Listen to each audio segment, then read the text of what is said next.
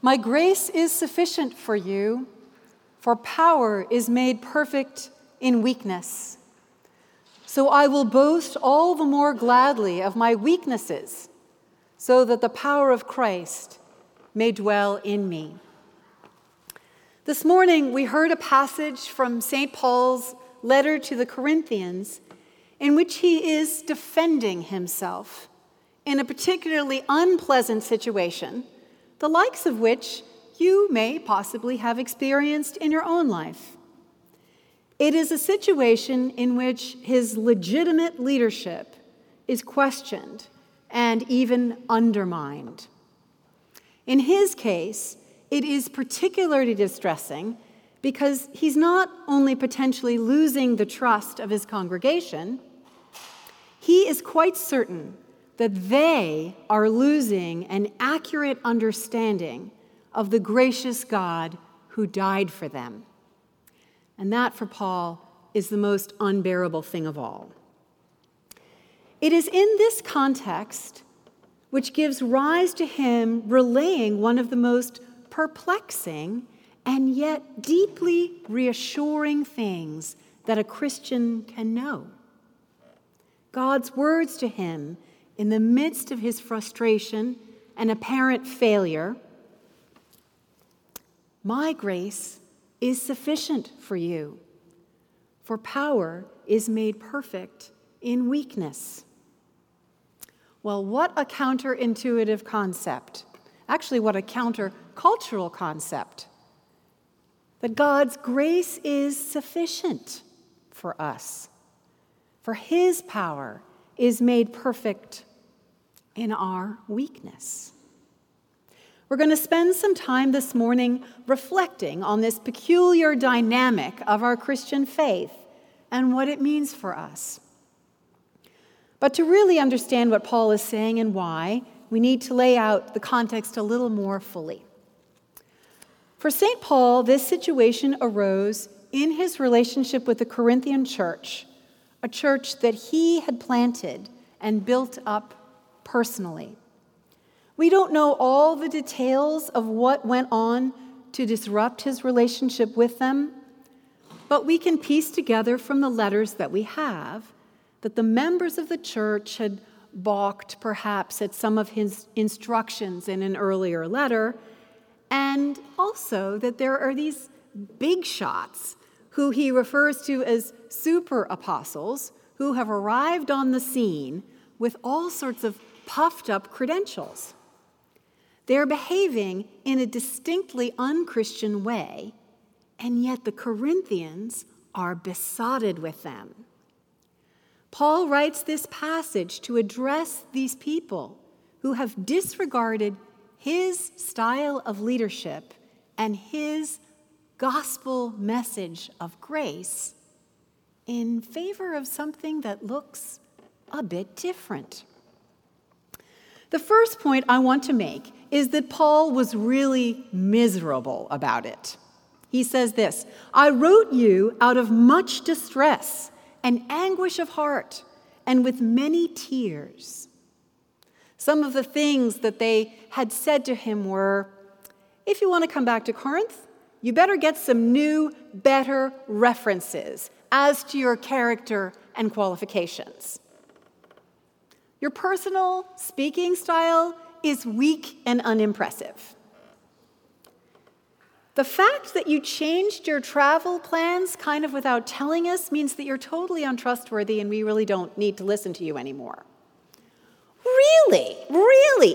He had just been released from what must have been a gruesome, dreadful, torturous time in prison for the proclamation of the gospel in Ephesus. And these Corinthians are questioning his sincerity, his qualifications. If you have experienced this sort of foolish rebellion, whether as a coach or a teacher or a manager or a parent or the head of a school or the head of a board, you know the kind of distress that Paul must have felt. And therefore, it's a great mercy, I think, that we have this candid account from Paul, about how difficult our calling can be, even with faith, even with the power of the Holy Spirit.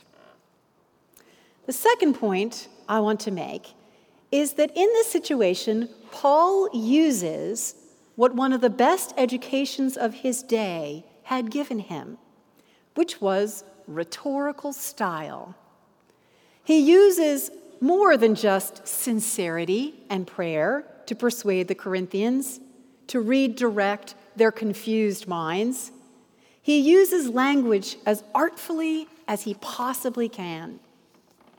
You notice that he refers to himself in the third person. I know a person in Christ who 14 years ago was caught up into the third heaven. Caesar did that to great effect when describing his impressive campaign in Gaul. It allowed him to say all sorts of great stuff about himself while appearing modest. Well, Paul does that here.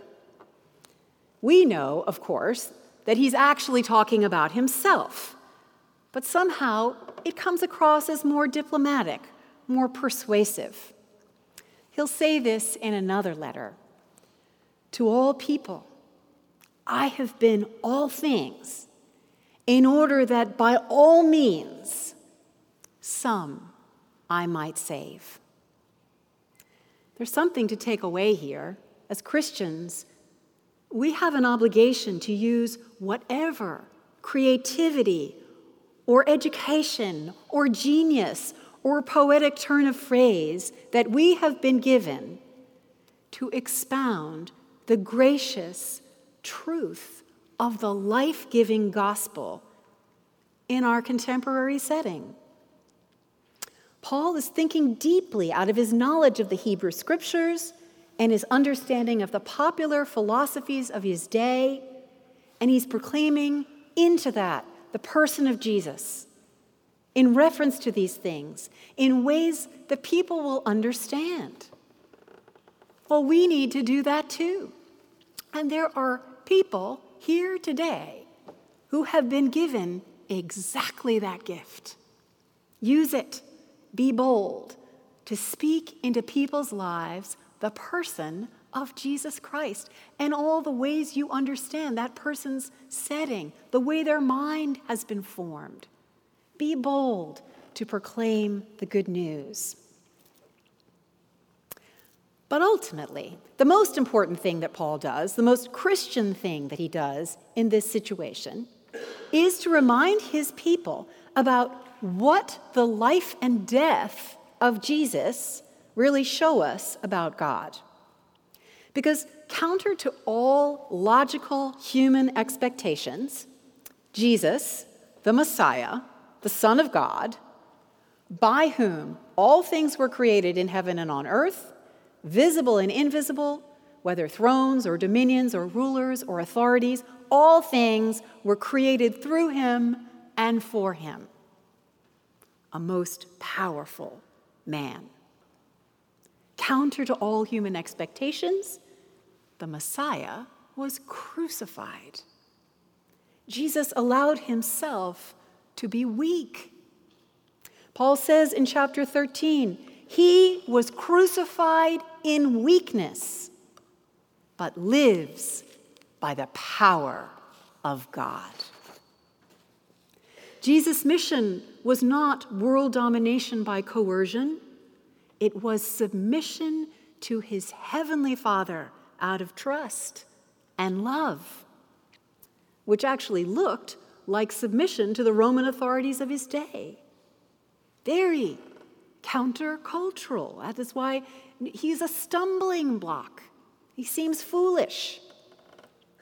I've read so many articles about being strong, and they have their place in reminding us that we need not be controlled by whatever circumstances happen to be our context. Much can be learned by exercising the disciplines that make us strong, mentally and physically. At the very least, they show us that comfort is not our highest goal. But the fact is that when we are strong, we often do not see the power and ultimately the love of God as stronger. When we are strong, the glory is ours. When we are strong, the force often we draw from, not always, but often, we draw from is our determination not to be shown up. And in some cases, to be strong, we draw from anger. And of course, this whole argument about being strong, well, in it there's this implied great disdain for weakness. I've been reading an interesting book called You Can't Hurt Me by a remarkable soldier, an impressive athletic competitor named David Goggins.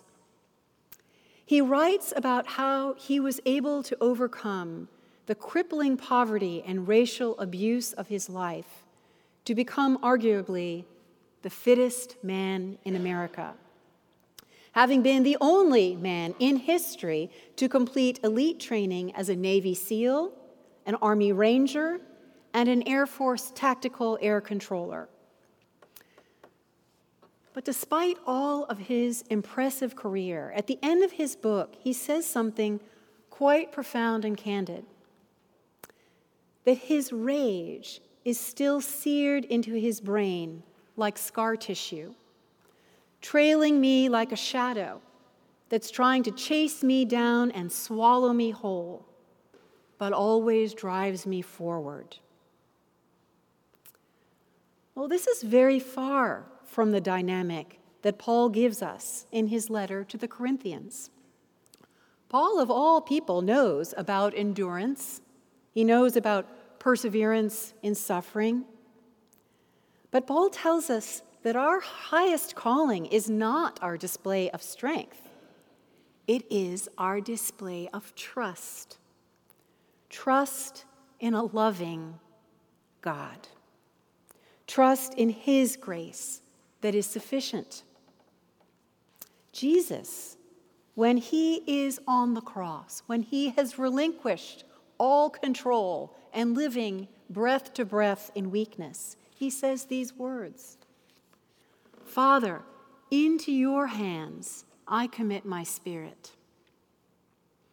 Those are words that resound eternally. They're words we should learn by heart, just as Jesus did. They're from Psalm 31. Father, into your hands I commit my spirit. Because out of that trust, and consequently that willingness to be weak, God revealed his great glory and authority and power and raised him up bodily into everlasting life as the forerunner for everyone else. Well, what does this mean for us? Paul's countercultural embrace of weakness so that God's power might dwell in him. Well, two things. I'm sure you'll think of more, but two things. If you're over 50 and you have come to the realization that your strength, physical and, alas, intellectual, is probably not on the ascent, be glad, because that was never your highest calling. Trusting in God and giving him glory, that is your highest calling, and we can do that with our final breath. And if you're under 50 and there are yet untapped, undeveloped strengths, prizes to be won, sure, hone them for the glory of God.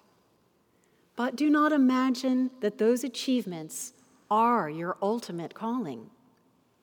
Which is good because most of us will never get through Navy SEAL training or an ultramarathon. Your ultimate calling is to receive the love that God has given you in his Son Jesus. To receive it, the love poured out through him, which he gives you life now and everlastingly in the world to come, and bring glory to your heavenly Father. Amen.